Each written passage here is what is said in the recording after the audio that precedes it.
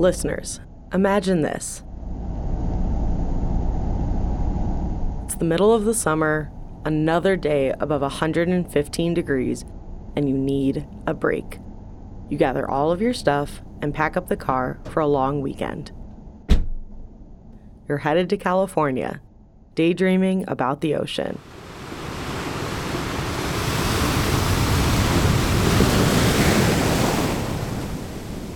On your way out of town, you're driving west on Interstate 10, already thinking about the cool waves, when you see on your left a giant patch of land just past Goodyear. Wait, wasn't there a massive abandoned building there for years? There was, for 52 years to be specific. And before it was a massive abandoned building, it was a horse trotting park. Welcome to Valley 101, a podcast by the Arizona Republic and azcentral.com, where we cover Metro Phoenix and beyond. I'm producer Amanda Luberto, and today I'll be joined by a familiar voice to longtime listeners of the show. In November, Maritza Dominguez moved from the podcast team to cover the Southwest Valley for the Republic. She'll be joining us today to answer what happened with the trotting park in Goodyear.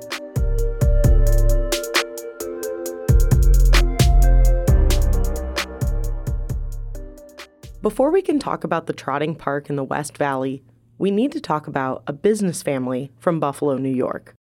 John Dunnigan was an architect in the early 1900s, starting the firm Dunnigan and Crumley. Later on, he took up politics and became a New York State Senator in 1915.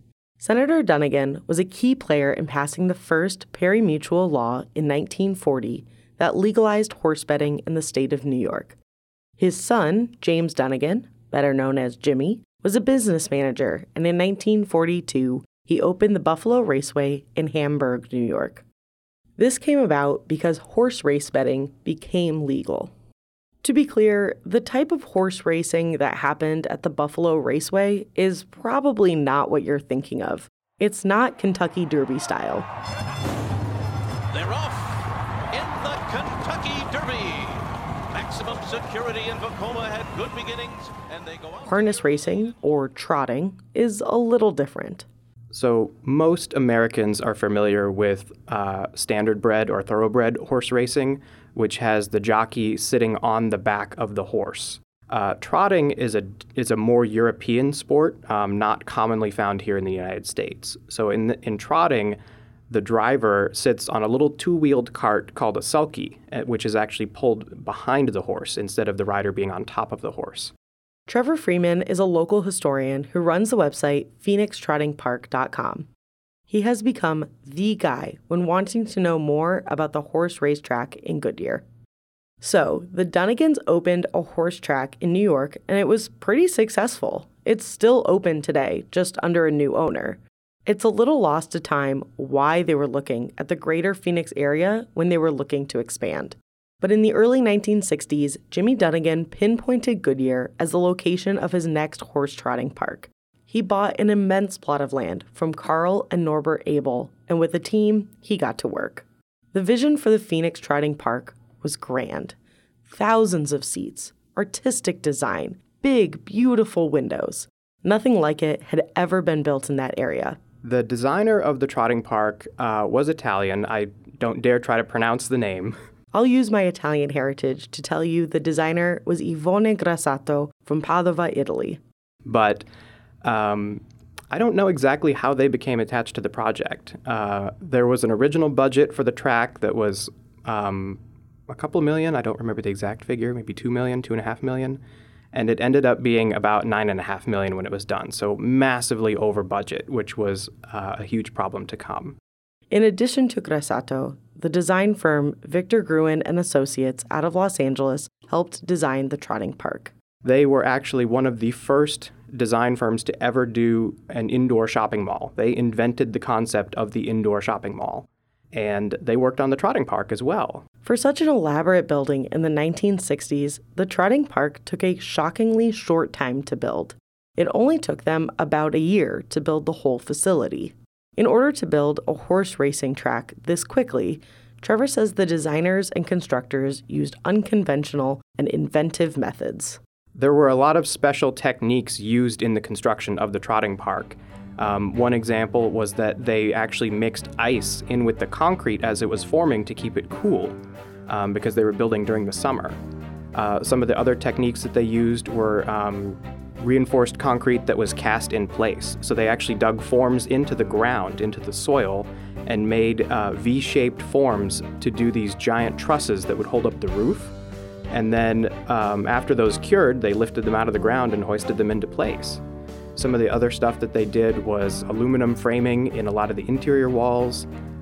The facility itself was post-tensioned concrete. It was massively stronger than it needed to be, 3 times stronger than a typical building of the time. It was really, really an innovative construction process that was cutting edge for its day.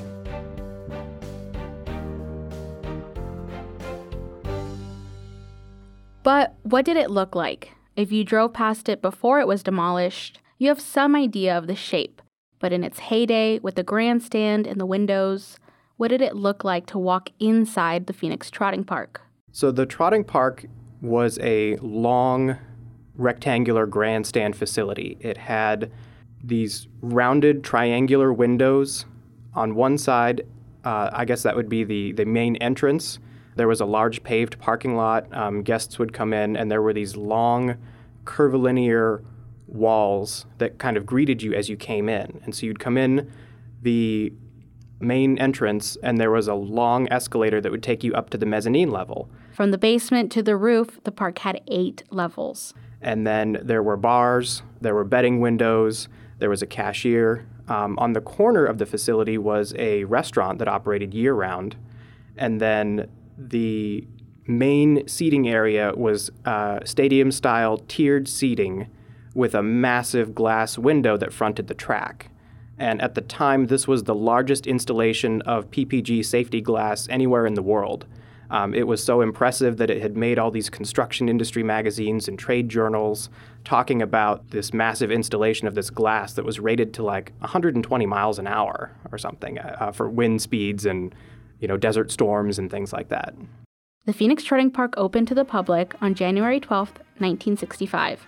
Over 12,000 people attended the grand opening. Over $130,000 in bets were placed on the first night. Because of its beauty and seemingly overnight success, there was plenty of press coverage, even landing the Trotting Park in Sports Illustrated. The racetrack had 60 nights of racing scheduled for its first season. They even hosted the Grand Circuit, which is the big championship race. In order to have all of these races, the Trotting Park had to hire a full staff to make sure the park ran smoothly. One of those people was Sally Kiko. Shortly before they opened, I got a call. I'm a nurse by trade, and they were looking for a nurse for the first aid room. And it would be an evening. I had just had my first child in October. And so if it was evening, my husband could care for the child while I worked, and it would be, only for a couple months anyway. Sally and her husband live in Goodyear and first moved there in 1945.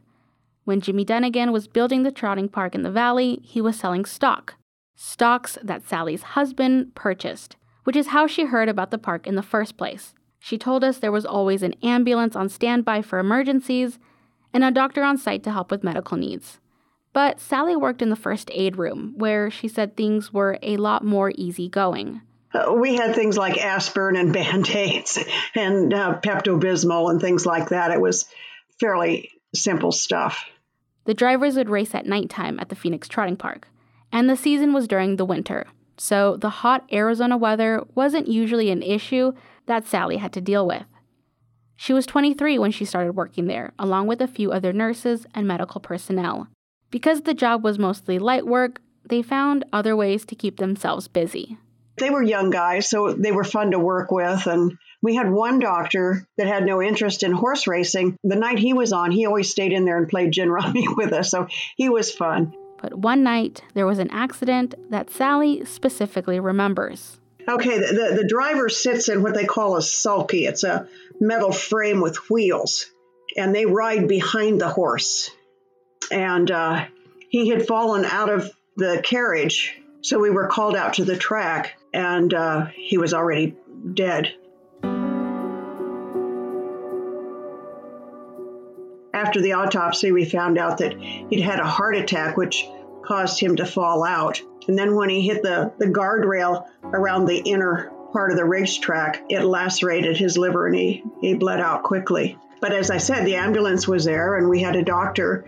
Of course, it was a coroner's case then. And so we were there until the wee hours of the morning before the coroner came to release us. This was the only major accident we could find that happened at Phoenix Trotting Park. We're going to take a short break.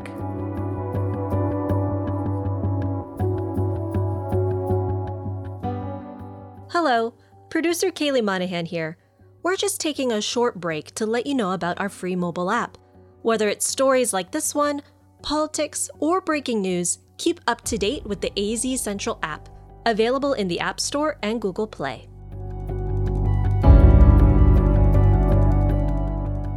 The trotting park only lasted 2 seasons. It wasn't necessarily as successful as the one Jimmy Dunnigan had opened in New York. Part of this was because of location. At the time, there was no Interstate 10, and Goodyear was still about 20 miles from downtown Phoenix. People would have to ride the bus to get to the park, and even then, there weren't many major roads that led you there. In addition to it being inaccessible, trotting wasn't really that popular in Arizona. It was not the style of horse racing that people were used to. Not to mention, Jimmy Dunnigan borrowed a lot of money to build the park that was way over budget, and revenue wasn't enough to pay back. So in 1966, the Phoenix Trotting Park closed and was left abandoned. Soon after the closing, it was purchased from another company, but they weren't really interested in maintaining it as a horse racing track. Here's Trevor Freeman again. I believe that it was purchased by the Delaware North Corporation, which had also operated other racing tracks around the country. They were also loosely affiliated with organized crime, and so they gutted the facility. They took out all the chairs, the seating, the furniture, the fixtures, equipment, and used it in other facilities. The park did have a second life as an abandoned building, but not really the life the city of Goodyear was looking for. The park became something of an attractive nuisance, which means that people were trying to go there to play paintball, to scavenge for metal, scrap metal theft. People wanted to go there to do all kinds of crazy things. Spray painters, graffiti artists. There was part of a skateboarding film that was shot there. There was adult pictures and videos, photo shoots done there. All kinds of crazy things that people, uses that people wanted for this abandoned place. People going in and taking pictures and videos is actually how Trevor got involved in the trotting park himself. I went there with some friends. The gate was open. We went inside, walked around, and took some pictures. And I was the second person to write about it on the internet. But I had just found out about this thing called urban exploration, which is people who have a fascination or appreciation for abandoned buildings and places. They find beauty in the decay of old structures and love to visit them and photograph them and document them. And so I had just kind of found out about that and was really excited to go explore this old horse racing track, which I didn't even know what it was at the time. And I posted some pictures on the Urban Exploration Resource website. And that was kind of my introduction to the trotting park. From there, he started doing more research, and people started sharing their stories and information about the park with him. This is how PhoenixTrottingPark.com got started. Urban explorers, photographers, and other curious people investigated the park's hollow ruins for something interesting to do. Even father-son acting duo Martin and Charlie Sheen shot part of their 1998 movie No Code of Conduct there. The movie is not very good, but in the movie, the Phoenix Trotting Park is blown up from many different camera angles as the characters escape. Classic action movie stuff.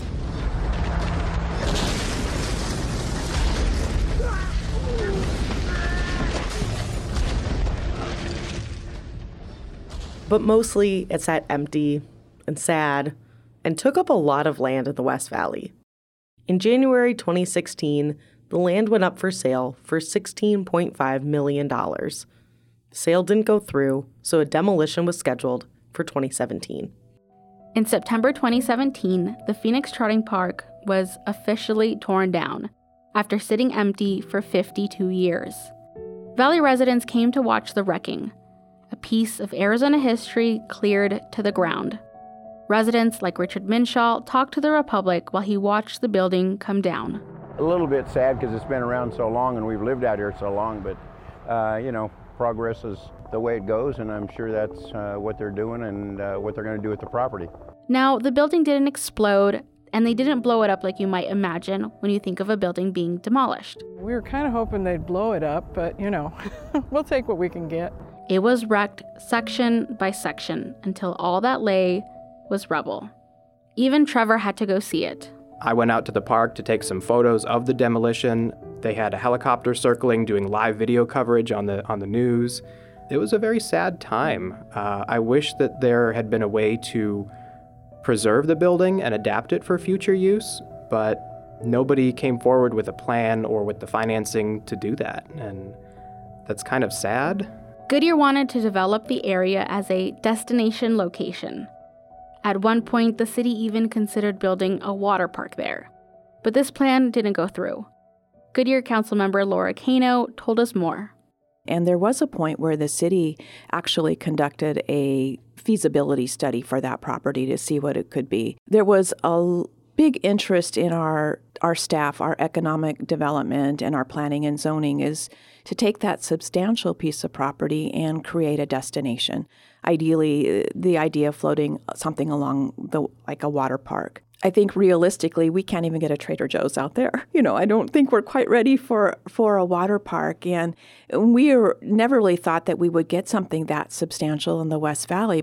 Once the Trotting Park was demolished, a New York-based developer, Keystone Equities, stepped in and worked with the landowner to create a plan for a mixed use. But the most likely thing you'll see go up first is light industrial. They called it the Innovation Center and went through the process to rezone the land.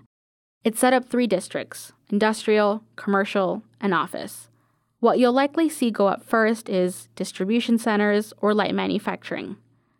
Kroll Holdings, an industrial developer, now owns a big chunk of the land. The company has submitted site plans to the city to move forward on industrial development. Construction could start as early as the fall, the developers told us. The other 2 sections could take longer. When the west section of I-10 was built in the late 70s and 80s, dirt was removed from the site. This created a huge borrow pit. Developers fulfilled the legal framework to set up the pit as a landfill, but didn't commit to how or when the pit would be filled. Filling that is a substantial investment, and it takes a lot of time. I'm really pleased that the property has already started the process to get that one filled, but it will take time. And honestly, they will likely build the light industrial first and have that become successful. Then that will pay for the infrastructure and pave the way. Meanwhile, Goodyear still grows. Some people were sad when the Phoenix Trotting Park was demolished, a relic of Arizona's past torn to the ground, and a cue that you're close to home when driving from California on the I-10. The Trotting Park sat abandoned for 4 decades or more, and it's amazing how many people have developed an emotional attachment to it just from seeing it on the side of the freeway as they drove to and from California. It meant to a lot of people, you're home or you're going on a new adventure. But sometimes things have to be torn down in order for something new to be built. And hopefully the land, which once held a beautiful grandstand, can now hold new opportunities for the city of Goodyear. Thank you so much for listening to this week's episode of Valley 101. And a special thank you to Maritza Dominguez for joining me. So Maritza, you went out there and you looked at the land that's there. What did you see? Yeah, so I drove there, westbound on the I-10, and it is a relatively hard place to get to because you get off on the I-10 and then you got to take a frontage road down, and then you got to take a left and a right, and then finally you're there. And then to get away from there, it's the same thing. You got to drive basically a mile or so to get back onto the freeway. But the area there is still pretty rural. There is no street lamps. There is Maricopa County island land in that area. There's no sidewalks. So developers will really have to put in all of this infrastructure to make it into a destination how they hope. But there's still going to be a lot of work that will need to be done in that area for it to become what they're calling an innovation center. And that's with today's streets and today's sidewalks and all that kind of stuff. I can't even imagine what it looked like in the 60s. It's probably why not a lot of people went. So make sure to check out her article about what might become of the land by reading her work at local.azcentral.com. If you have any questions about Metro Phoenix, please submit them to our podcast by visiting valley101.azcentral.com. If you're a fan of the show, please share it with a friend and subscribe wherever you get your podcasts. You can also support it by subscribing to azcentral.com. You can follow all AZ Central podcasts like Valley 101, The Gaggle, and our newest bioscience show, The Lab, on Twitter at AZC Podcasts. I'm producer Amanda Luberto with Maritza Dominguez. Thank you again for listening. We'll see you next week.